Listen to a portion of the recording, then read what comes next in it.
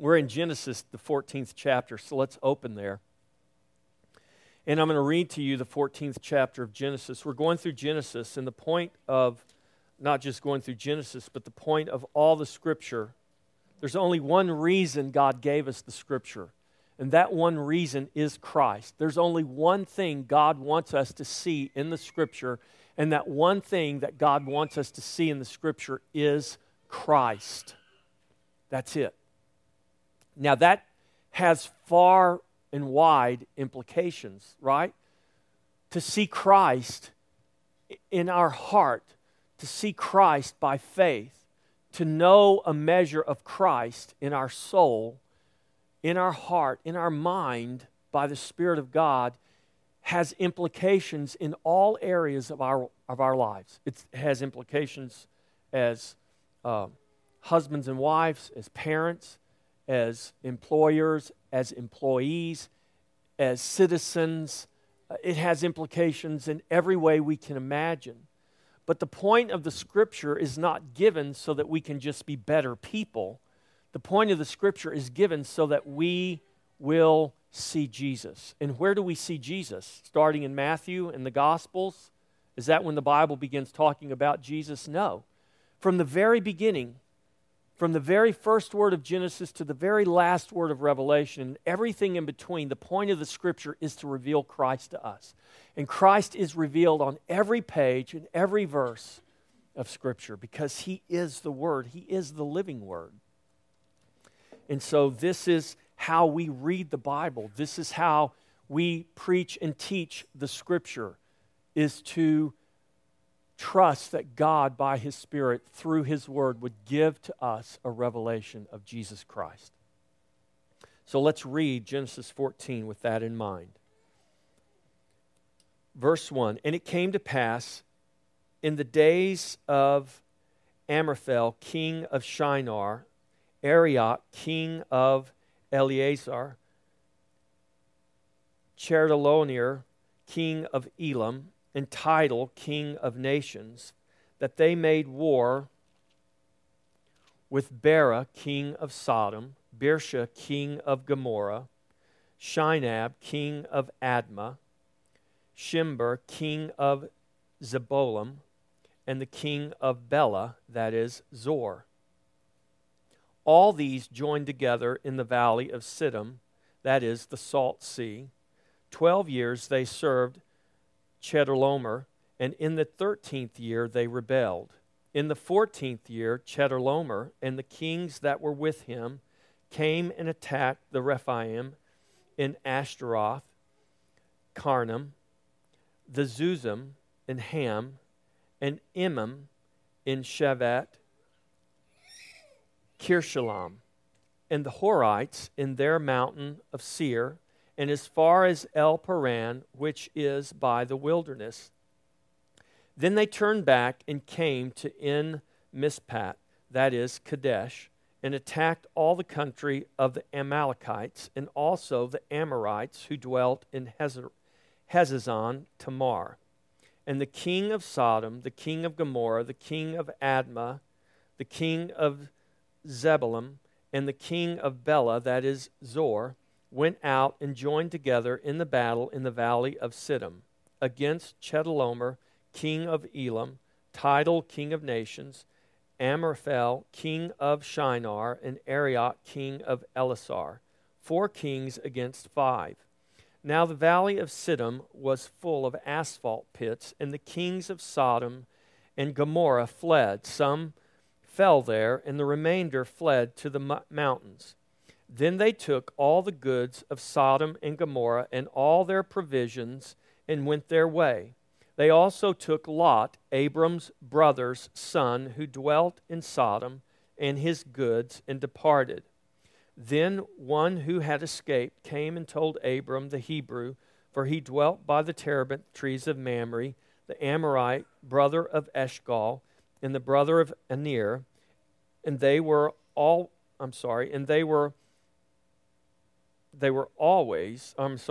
allies. My wife keeps telling me I need to wear my glasses, and maybe she's right.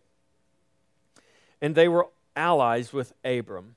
Now when Abram heard that his brother was taken captive, he armed his 318 trained servants and that were born into his house, and went in pursuit as far as Dan. He divided his forces against them by night. He and his servants attacked them and pursued them as far as Hobah, which is north of Damascus. So he brought back all the goods, and also brought back his brother Lot and his goods, as well as the women and the people. And the king of Sodom went out to meet him in the valley of Sheva, that is, the king's valley, after his return from the defeat of Chedorlaomer and the kings who were with him.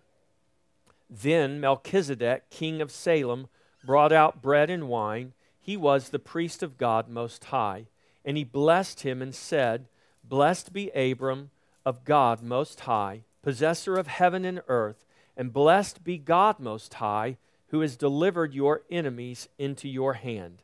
And he gave, that is, Abraham gave a tithe of all. Now the king of Sodom said to Abram, Give me the persons and take the goods for yourself. But Abram said to the king of Sodom, I have raised my hand to the Lord, God Most High, the possessor of heaven and earth, that I will take nothing from a thread to a sandal strap, and that I will not take anything that is yours, lest you should say, I have made Abram rich, except only that the young men have eaten, and the portion of the men who went with me, Aner, Eshcol, and Mamre, let them take their portion. Let's pray. Father, we ask that you would, by your Spirit, open our hearts and open our minds and reveal Christ through this word. That, God, we would not hear the words of men. We would not, Lord, look for just worldly wisdom, but God, we would trust that you would, by the power of your Spirit, open our eyes and open our ears to see Jesus on the pages of your Holy Scripture. And Lord, that revelation of Christ would change us and transform us, that it would indeed conform us to the very image of the Son of God. We thank you for this, Lord. And we pray that you would do this for your glory. In Jesus' name, amen. All right, so here we are, Genesis 14. We're going to divide this chapter up in two sections, and we're going to look at this. The first section runs through verses 16, and then the last section, verses 17 through 24, we're going to look at. And we're going to see, how does this communicate the gospel? How does this reveal Christ? How does this speak to our salvation? Now, as we've looked at Abram, starting here in Genesis 12, really coming back from that with the genealogies and everything from Genesis 11 leading into Genesis 12, we've looked at Abraham's life. Right now, he's still called Abram. We're getting ready to come to the place where God's going to change his name, and he's going to be called Abraham.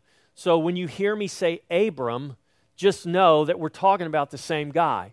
Abram is Abraham.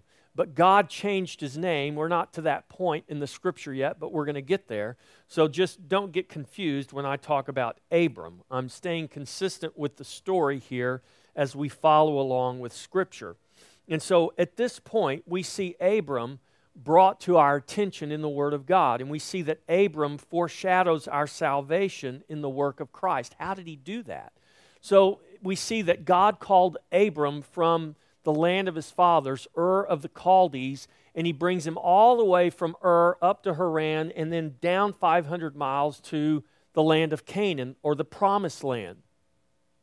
And we see that God called Abram to leave behind his country, to leave behind everything. How does that picture our salvation? This is exactly what God does when he calls us out of this world and into Christ. When we are called out of death and into life, when we're called out of darkness and into light, that's what we call the new birth, or being born again.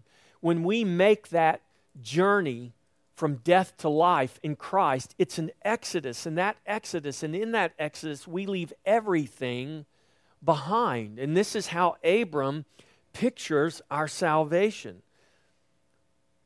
And how does that happen? It happens through our death. It happens through us being baptized into the death of Christ by the Holy Spirit. So, when we are born again, this is the language Jesus uses in John 3:3. Jesus said, unless a man be born again, he cannot see the kingdom of heaven. Paul writes it this way in Galatians 2:20. I have been crucified with Christ. It's no longer I who live, but Christ who lives in me. In the life that I now live, I live by faith in the Son of God. Both of these scriptures, the words of Jesus and the words of Paul, this pictures an exodus. We experience a death and we leave everything behind and we come into a new life. And we spend the rest of eternity growing in our comprehension of this new. Because when we're born again, when we come out of the old and into the new, all we have comprehension of is the old. And so God has graciously given us His Word. God has graciously given us His Spirit. He's put His Spirit in us. This is how Christ dwells in us. And now that Christ dwells in us by the Spirit, God is renewing our mind through the power of the Holy Spirit, using the Scripture, using everything in and around our lives to give us comprehension now of the new, renewing our mind from the old to the new. So we see this, remember, with Noah. Noah lived on an earth for hundreds of years, right? And then a flood comes. And when Noah leaves the ark, a year later, he's on a new world, really. He's got centuries of comprehending and knowing the old, and now he walks into a new, and now he's going to spend the rest, the 350 years that are left of his life, he's going to spend them renewing his mind to this new creation, this new world, post-flood world. Abram grew up in the land of the Chaldees. He leaves, he comes to a new land. Now he is being renewed in his mind to this new land. And who's doing this? God is doing this. And we're going to look at these experiences that God takes Abram through, eventually coming to be called Abraham. And this is the work God is doing. And why did God create Abraham? And why did God give us Abraham in the Scripture? Because God wants us to understand that He is doing the same thing in us that He was doing in Abraham, that He was doing in Noah. He is bringing us to a revelation of Christ. And we'll see this especially later on. And the New Testament gives us commentary on this. We know that Abraham saw Christ because John 8, Jesus said He did. Jesus said, Abraham saw me. He saw my day. Hebrews chapter 11 says Abraham he had such a revelation of Christ that he wouldn't even live in a city because he had seen the city whose builder and maker was God. So this is Abram. This is the man that we're talking about here. And so remember, we just left this part in chapter 13 where Abram tells his nephew Lot, he said, look, we've got too many animals and our workers aren't getting along together. Look, we've got a whole land here. You take whatever land you want, and whatever you don't choose, I'll take. If you go right, I'll go left. If you go left, I'll go right. So he let Lot choose, and Lot chose the plain of Sodom because it was green and well watered before God rained fire and brimstone down on it. And so Lot leaves, and Abram's going to take what Lot didn't take, and God says, wait a minute, Abram, let me just tell you this. Lot chose for himself, but I've chosen for you. I want you to look north, south, east, and west as far as you can see. This is yours. See, Lot only thought. And so what did we say last week? We said it's always better to let God choose because God always chooses better than we do. And so this is Abram. Now, he's living in his land. He's minding his own business, and these kings decide they're going to have a war. And in the midst of this war, we have collateral damage. Lot is the collateral damage. So Lot is taken. Lot's family, Lot's people, they're all taken, kidnapped by these kings and carried off. Someone comes to Abram and says, hey, Abram, your nephew Lot, notice that Abram refers to Lot as his brother. Twice he's referred to Abram's brother. It wasn't literally his brother, it was his nephew. It was his brother's son, but he calls Lot his brother. I'm going to go get my brother. My brother has been taken.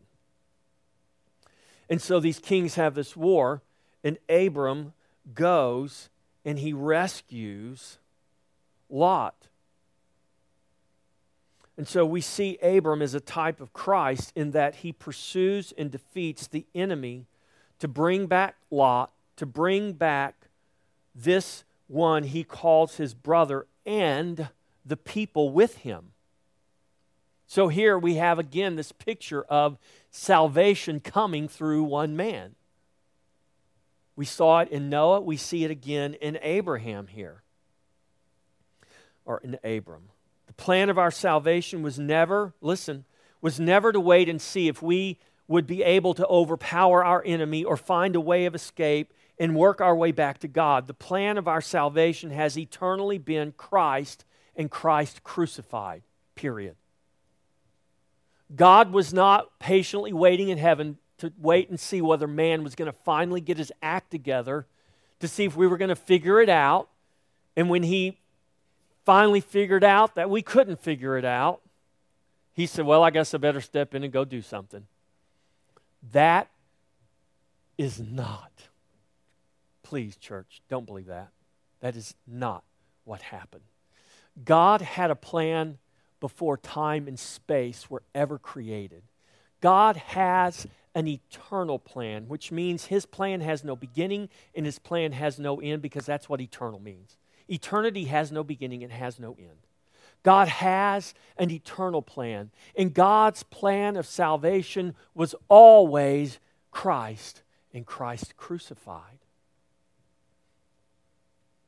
The eternal purpose of God was that all things would be created by, for, and through Christ. Colossians 1:16 says that exactly.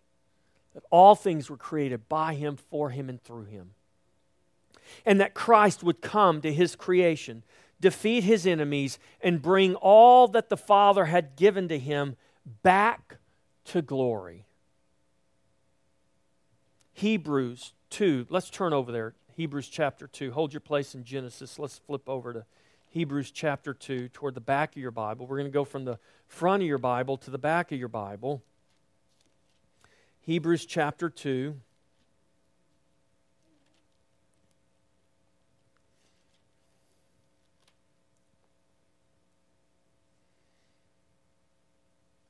Let me read starting in verse 10. Hebrews 2:10. For it was fitting for him.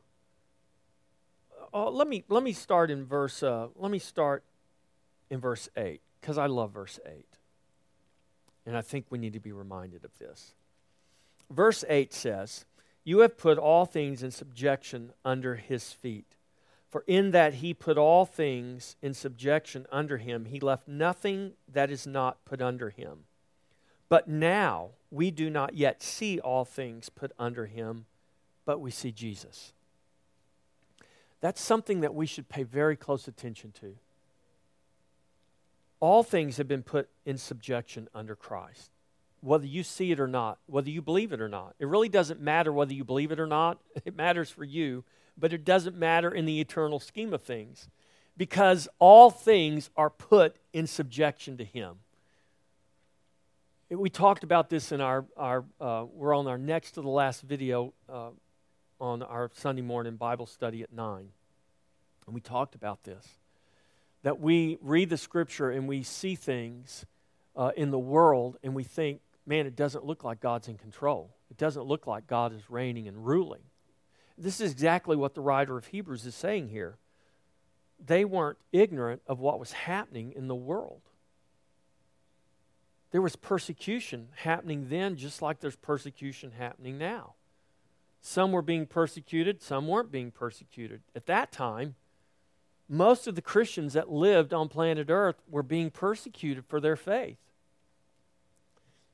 And so he's saying, in that he's put all things in subjection under him, he left nothing that is not put under him. But now we do not yet see all things put under him, but we see Jesus, who was made a little lower than the angels, but we see Jesus. So if you see Jesus, and this is the point of studying the Scripture, that you would see Jesus. If you see Jesus, then you know all things have been put under him. If you see Jesus, don't worry about what Fox News says or ABC News says or any newspaper or magazine headline that you might be stressing out over. It's good to be informed. It's good to know what's going on. We need to know how to pray. We need to be aware of the signs of the times, but not so that we become afraid. You look at your bank account and you say, man, it doesn't look like God's in control of my bank account. Well, maybe he's not. Maybe you are, and maybe you need to let him be in control of it, right? But know this. This is what the Scripture, this is not what Pastor Jeff says. This is what the Scripture says. Know this, that all things have been put under subjection, under his feet, even though you can't see it. And I know for many people, seeing is believing, but remember we talked about this. Seeing is not believing. Believing is seeing. You need to see Jesus and then believe what the Scripture declares. You need to see Jesus and believe that God is in control. Not what the media and the world and the powers that be want you to believe. They want you to believe someone or something else is in control. No, believe God is in control, because that's what the Scripture declares. And trust him in the midst of that. Verse 10, I got to hurry here. For it was fitting for him, for whom are all things, and by whom are all things. That's Christ. For whom are all things, and by whom are all things, in bringing many sons to glory, to make the captain of their salvation perfect through suffering. For both he who sanctifies and those who are being sanctified are one, for which reason he is not ashamed to call them brethren. You see that? Abram called Lot his brother. Jesus calls us his brethren. He's not ashamed to call us his brethren, saying, I will declare your name to my brethren. In the midst of the assembly, I will sing praise to you. And again, I will put my trust in him. And again, here am I and the children whom God has given me, inasmuch as then as the children have partaken of flesh and blood, he himself, speaking of Christ, likewise shared in the same, that through death he might destroy him who had the power of death, that is the devil, and release those who through fear of death were all their lifetime subject to bondage. Don't fear death. Christ has already overcome death. We have no reason to fear death. Verse 16, for indeed he does not give aid to angels, but he does give aid to the seed, to the sons of Abraham. You are the seed of Abraham. If you are in Christ, Paul writes in Galatians, he has given aid to you. He has put all things into subjection under his feet. He rules supreme. Whether you can see it, whether you want to believe it or not, see Jesus and trust what the Scripture declares. This is the picture we see with Abram going into the enemy's camp to take back his brethren. This is what Jesus did. He came into the territory of his enemies to take his brethren back to glory. This is a picture of our salvation. This is what Jesus did for us. This is what's pictured when we see Abram going to rescue Lot. Now, let's get to verse 17 and let's finish this chapter. So then he comes back, having rescued Lot and the women and the people, it says in verse 16. And it says in verse 17 that they come to the Valley of Kings. And then, verse 18, Melchizedek, king of Salem, brought out bread and wine. He, Melchizedek, was the priest of God Most High. Now this is Abram. Isaac hasn't been born yet. Jacob hasn't been born yet. Levi hasn't been born yet. There is no Levitical priesthood. There is Abram, and there is this man who is called Melchizedek. And Abram comes back from defeating his enemies, rescuing his brother and their people, and he meets Melchizedek in the Valley of Kings, and it says that Melchizedek brings out bread and wine. He was the priest of God Most High. And here is what Melchizedek says: "Blessed be Abram of God Most High, possessor of heaven and earth, and blessed be God Most High, who has delivered your enemies into your hand." How did Abram beat those bad guys? Because God delivered them into his hand. And do you know why Abram comes and he meets Melchizedek in the Valley of Kings, and the first thing he does is offer a tithe to God? Because Abram knew why his enemies were delivered into his hand. Because he knew God did it. And he was worshiping God and acknowledging God by giving a tithe to Melchizedek. He gave it to God through the hands of Melchizedek. And so here's something that we need to understand. So who is this Melchizedek? He was a man. And it talks about him also in the book of Hebrews. Well, why does the Bible picture this man called Melchizedek? Here's something that we need to understand. Everything that came out from God in a natural expression points back to the spiritual reality from which it came. So what John's gospel, for instance, tells us that everything that was created from nothing, and nothing that was created apart from Christ and His Word.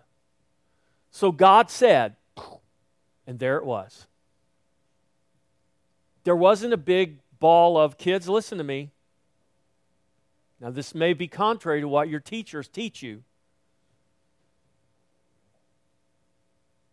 There wasn't a big ball of dust somewhere that God found floating around in the universe, and He decided to just make everything out of it. In eternity, there was God.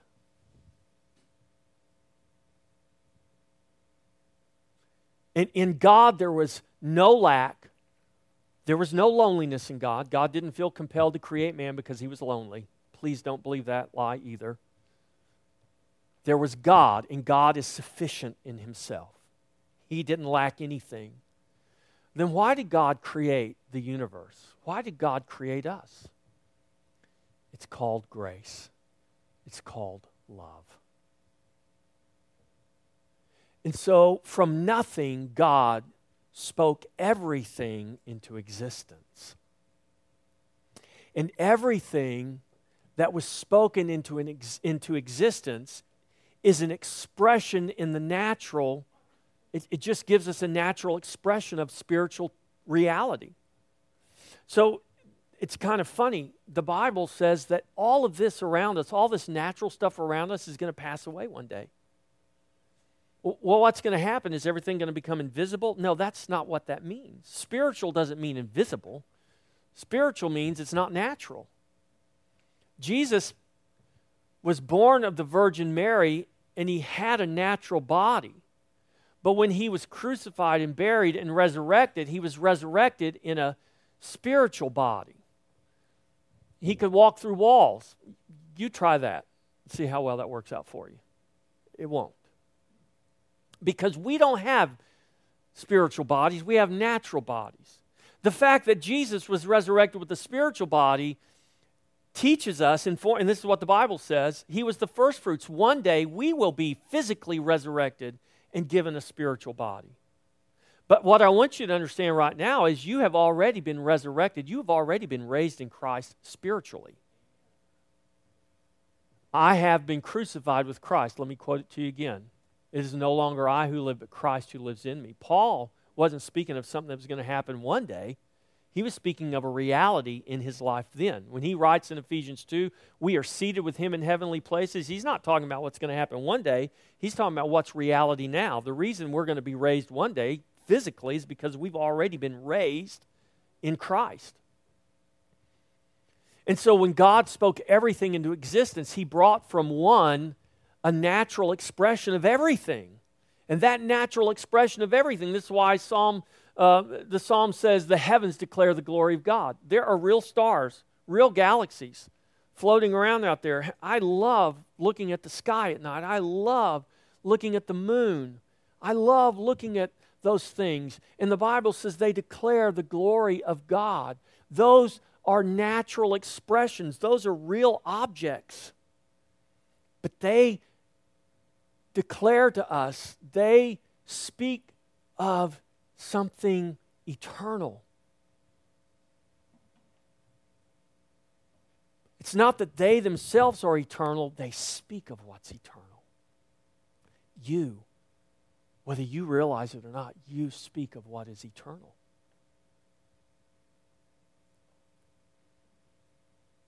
And so the eternal purpose of God was that all things would be created by and for and through Christ, and that Christ would come to this creation of His. He would defeat His enemies, and He would bring His children that the Father had given to Him. He would bring them back to glory.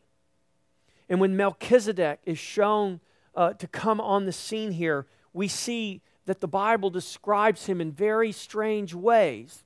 So let's look at this. Let's look at this, verse 16. Then Melchizedek, king of Salem, brought out bread and wine. I want you to note that. He brought out bread and wine. And then he proclaims a blessing. He says, "Blessed be Abram, of God Most High, God who is the possessor of heaven and earth." Do you see what Melchizedek is proclaiming there? The sovereign God over all. And blessed be God Most High. He doesn't just bless Abram. He is declaring God is blessed. God who has delivered your enemies into your hand. When Jesus was dying on the cross, it didn't look like God the Father was delivering the enemies of Jesus into His hand. Matter of fact, His disciples who were there watching it all unfold became very frightened and ran and hid for their lives because they thought for sure they were going to be next. Because Jesus dying bloody on the cross, beaten, unrecognizable in human terms, just didn't look like victory. It looked like utter and complete defeat. But yet, the eternal plan and purpose of God unfolded to absolute perfection. It looked so contrary to victory that even the enemy thought that he had defeated God by nailing Jesus to the cross.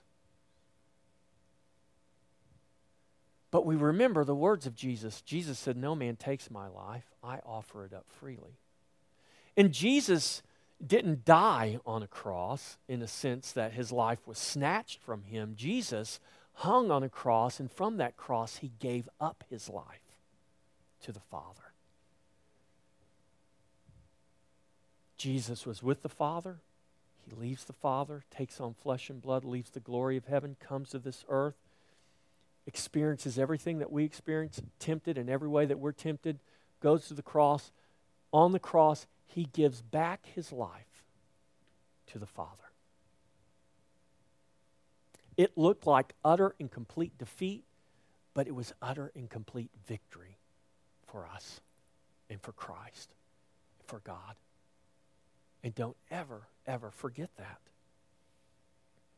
So here's the language that the Bible uses about Christ. Now, who is this Christ? This Christ who came from God is a natural expression, pointing us back to the spiritual reality that has eternally existed. This is what John 1 through 5 talks about. I don't have time to read it, but you should note it.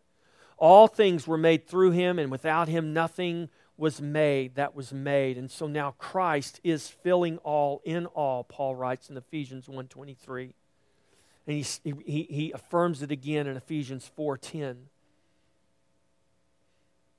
Any person that has not been filled with the life of Christ is subject to darkness. When Christ fills a person, darkness is dispelled. To the measure our minds have been renewed to the truth that is in Christ, we manifest that measure of Christ. Do you hear that?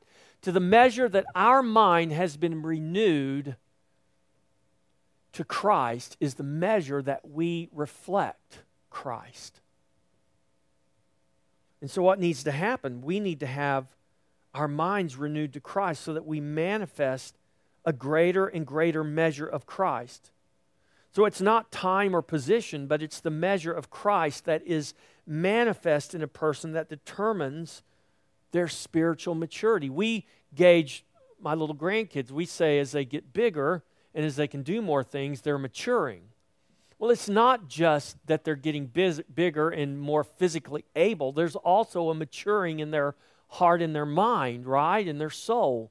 So they don't act like children in the same way when they're 14 that they did when they were 4, right? This is Paul's point in Ephesians or in 1 Corinthians 13. When I put away childish things. When I became a man, I put away childish things. So this is process of maturity. What determines our maturity? It's not just time.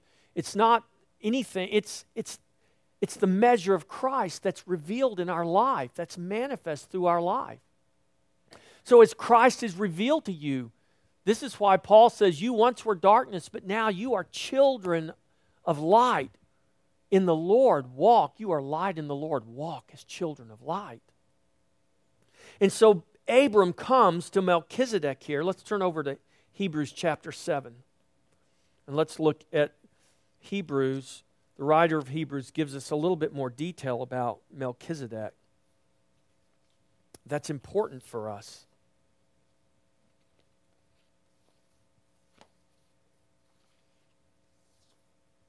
Hebrews chapter 7, verse 1. For this Melchizedek, king of Salem, priest of the Most High God, who met Abram returning from the slaughter of the kings and blessed him, to whom also Abraham gave a 10th part of all, first being translated king of righteousness. So he brings out bread and wine, and then it says that he is, in Genesis, says that he is the king of Salem. That word Salem means peace. So here in Hebrews it says that he is a king of Salem. He's a priest, the priest of God Most High. He meets Abraham returning. Abraham gives a 10th to who? The king of righteousness. So he's called the king of peace, but he's also called the king of righteousness. And then also the king of Salem, meaning king of peace. It says in verse 3 of Hebrews 7, without father, without mother, without genealogy, without neither beginning of days nor end of life, but made like, doesn't say he was, it says he was made like the Son of God. Who made him like the Son of God? Who remains a priest continuously?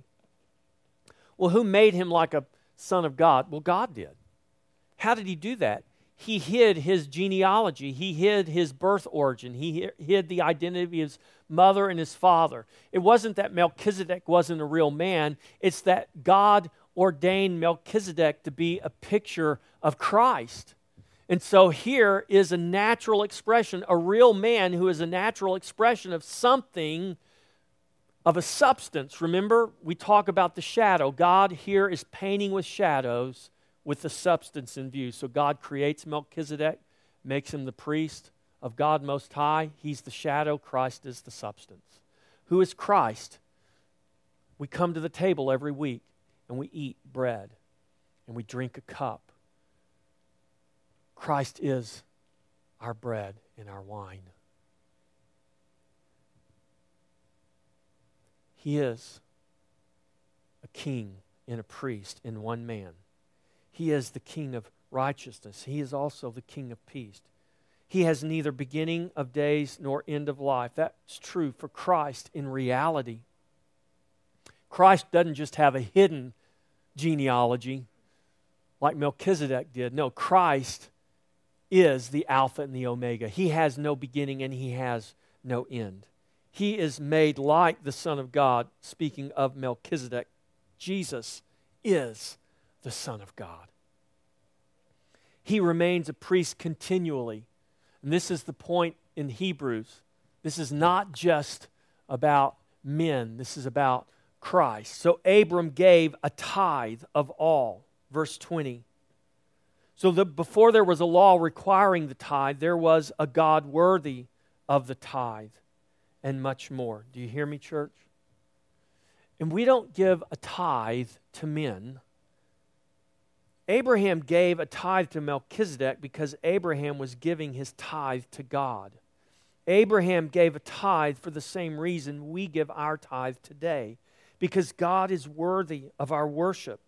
Our giving back to God is our acknowledgement of His provision for us in Christ that is far above and beyond what we can think or ask.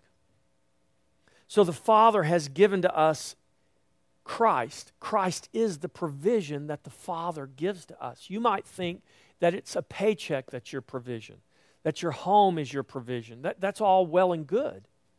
But the true provision that's been given to you by the Father is not about paychecks and homes and cars and clothes and all of that. The true provision that the Father has given to you is Christ. He's given Himself to you. This is what Abram understood when he came back from the slaughter of the kings. After already having received the promise, after knowing that it was God who delivered his enemies into his hand, he understood that God was giving Himself to Abram. And what does Abram do? As an acknowledgement, he gives back, not to Melchizedek, he gives back to God. Now, I thought about taking up our tithe after this message today, but then I thought better of it. Because you shouldn't give because you've been manipulated to give or felt guilty to give. And you're not giving to men. Listen, your tithe pays for me to be able to be your full-time pastor. Your tithe helps supplement Caleb's ability to be your worship pastor and do all kinds of other things that I wouldn't even attempt to do. You wouldn't want me to do them, trust me. 95+% of the people that find us because of our web page. I take no credit for that web page. If you think we have a nice web page and it's updated nice and it all that, I had absolutely nothing to do with that other than saying, looks good to me.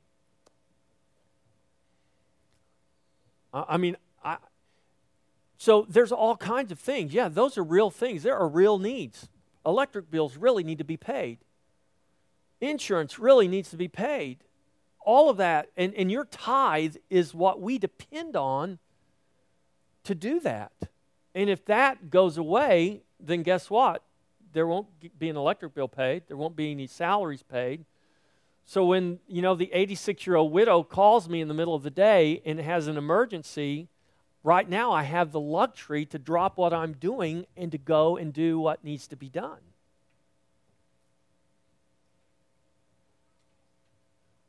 But listen, but that's not why you pay your tithe.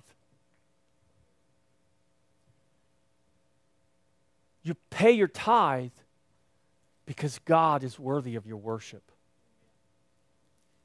And though your tithe enables all of those natural things and natural expressions to take place, because how does God love the 86-year-old widow who has absolutely no family, who cannot drive, who has no one else to help her, no family that she can call on? Where is the expression of God's love? The expression of God's love is for someone, a human being, to go and do what she cannot do. And that's true for the 86-year-old widow. That's true for the 8-month-old baby.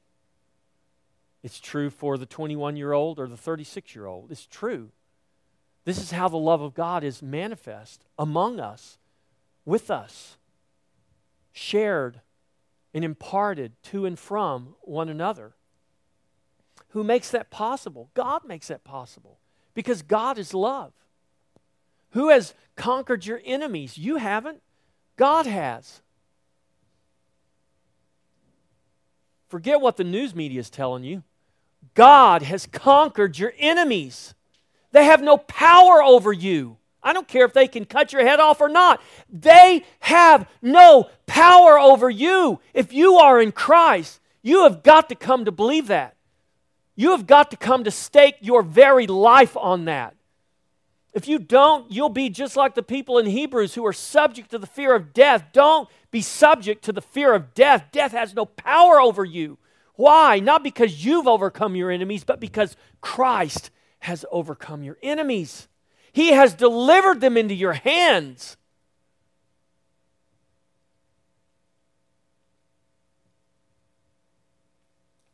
When you pay your tithe, when you give of yourself, it is not just your tithe. Let me read you a couple of scriptures. Well, let me just give you the reference and then you go read them. Mark 12, 41 through 44. Mark 12, 41 through 44. This is the picture. This is when Jesus is sitting at the treasury in the temple and everyone's coming and they're dropping their money into the offering plate, and here comes a little widow and she drops what's equivalent to like a penny in our money today. A very, very small amount of money. And Jesus stops and he said, all of these people, they've given out of their abundance, but she has given sacrificially out of her poverty. She has given her entire, Matthew says, her whole livelihood. Now, some people today would say, boy, that rotten Jesus, he shouldn't take that widow's last bit of money. But you know what? Jesus took it. You know why he took it? Because Jesus was not going to rob her of her worship of God. Because Jesus understood the principle of giving. He understood exactly what she was doing. She was worshiping God, whereas these other people were giving out of their abundance, not as an act of worship, just who knows why.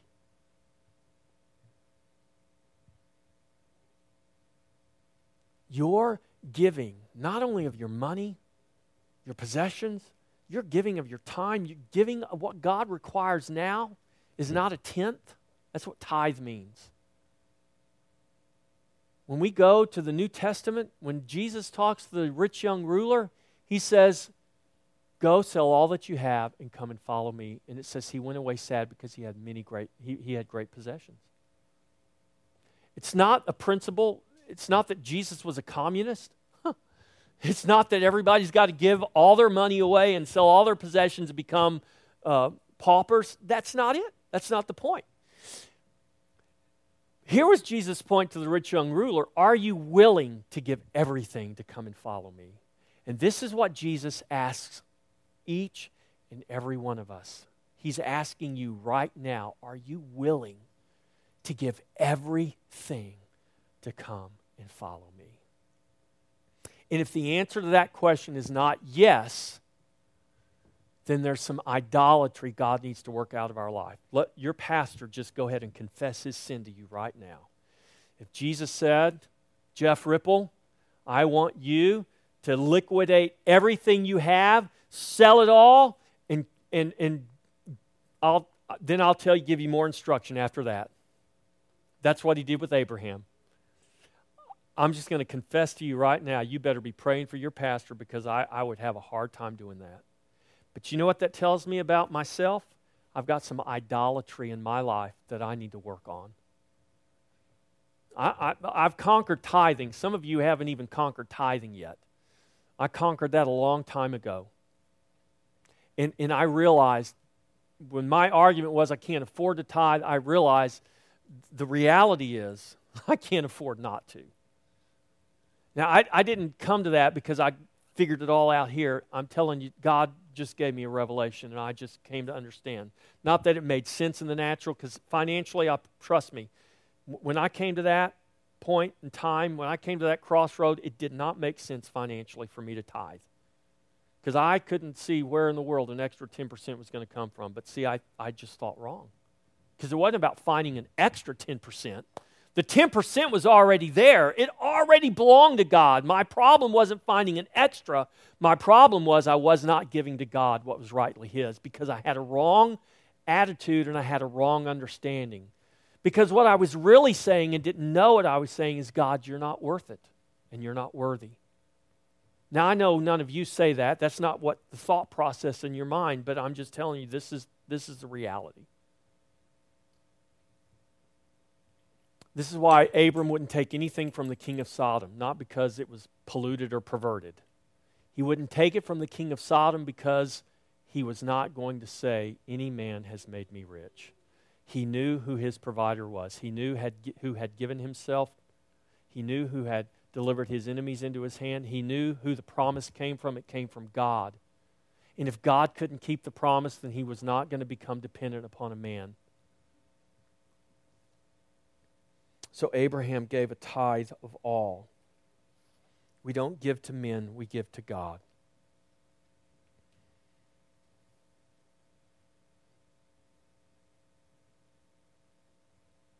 Abram paid a tithe not because God needed it, but because Abram needed it. Abram needed to acknowledge God before man. We need to acknowledge God before men. Abram had to pay a tithe not because God forced him or threatened him, but because God loved him. And Abram had a revelation of that love. Abram didn't go up to heaven to pay his tithe. Abram paid his tithe to God through a king and a priest named Melchizedek. When you pay your tithe to Christ Fellowship Church, you're giving to God as an act of worship, as an indication that a measure of Christ is being revealed in you and through you as a witness. You don't give your tithe or your offerings because God is in need of them, but because you are in need of acknowledging God. You need to acknowledge your God, to give your life, to make known and to return to God a measure of Christ as a witness of His extravagant gift of grace freely given to you. You give to God the same way your hand gives to your head and every other part of your body. The parts of your body give back from what was given, each part sharing what the other needs so that the entire body can function as a witness to God's glory in the measure of Christ. Your tithe enables the witness of the measure of Christ revealed in you to be seen. Your tithe reveals your heart of worship. Do not hide your light. Do not hold back in the face of a God that has so freely given. You may ask like I did, how can I afford to tithe? And I say, how can you afford not to? We are to worship Him with our whole life, with our whole being. Not just our livelihood, but our whole life.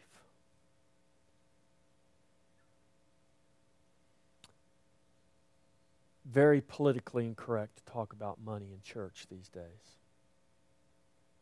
But here's the problem with the church these days. We're more worried about being politically correct than we are about preaching the truth. And I've said this before many times, and I'll say it again at the close of this message. The Bible is very clear that one day I will stand and I will give an account to God for the way I shepherd you, the way I pastor you, the way I preach and teach the Word of God that's been entrusted to me as a pastor and a teacher and an elder in the church of God.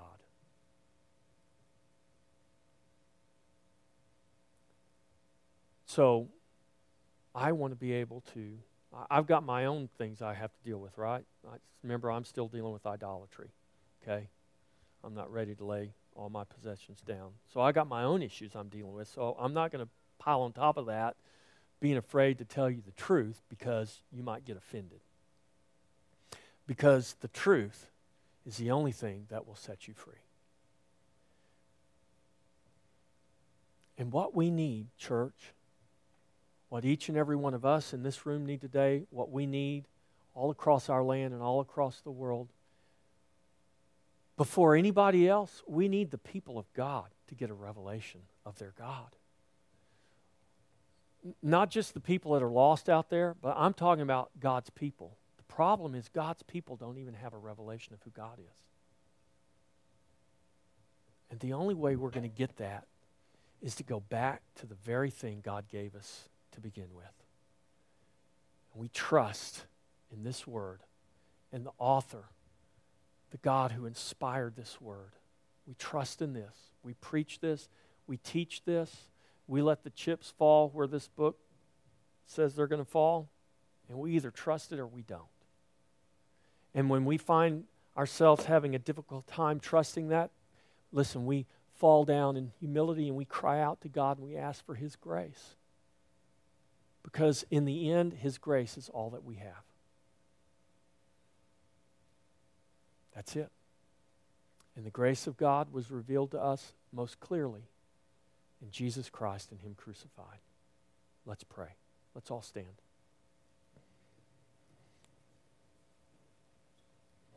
So when we talk about giving, we're not just talking about giving your money. What God wants is your life. I'm going to pray a very simple prayer. Are you ready?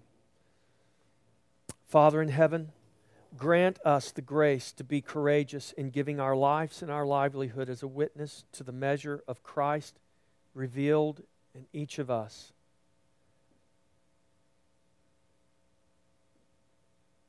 Lord, do this for your glory, we pray. Amen. Now I charge you to go in faith, trusting in this, that He who did not spare His own Son, but delivered Him up for us all, how shall He not with Him also freely give us all things? Don't go in fear, go in faith, church.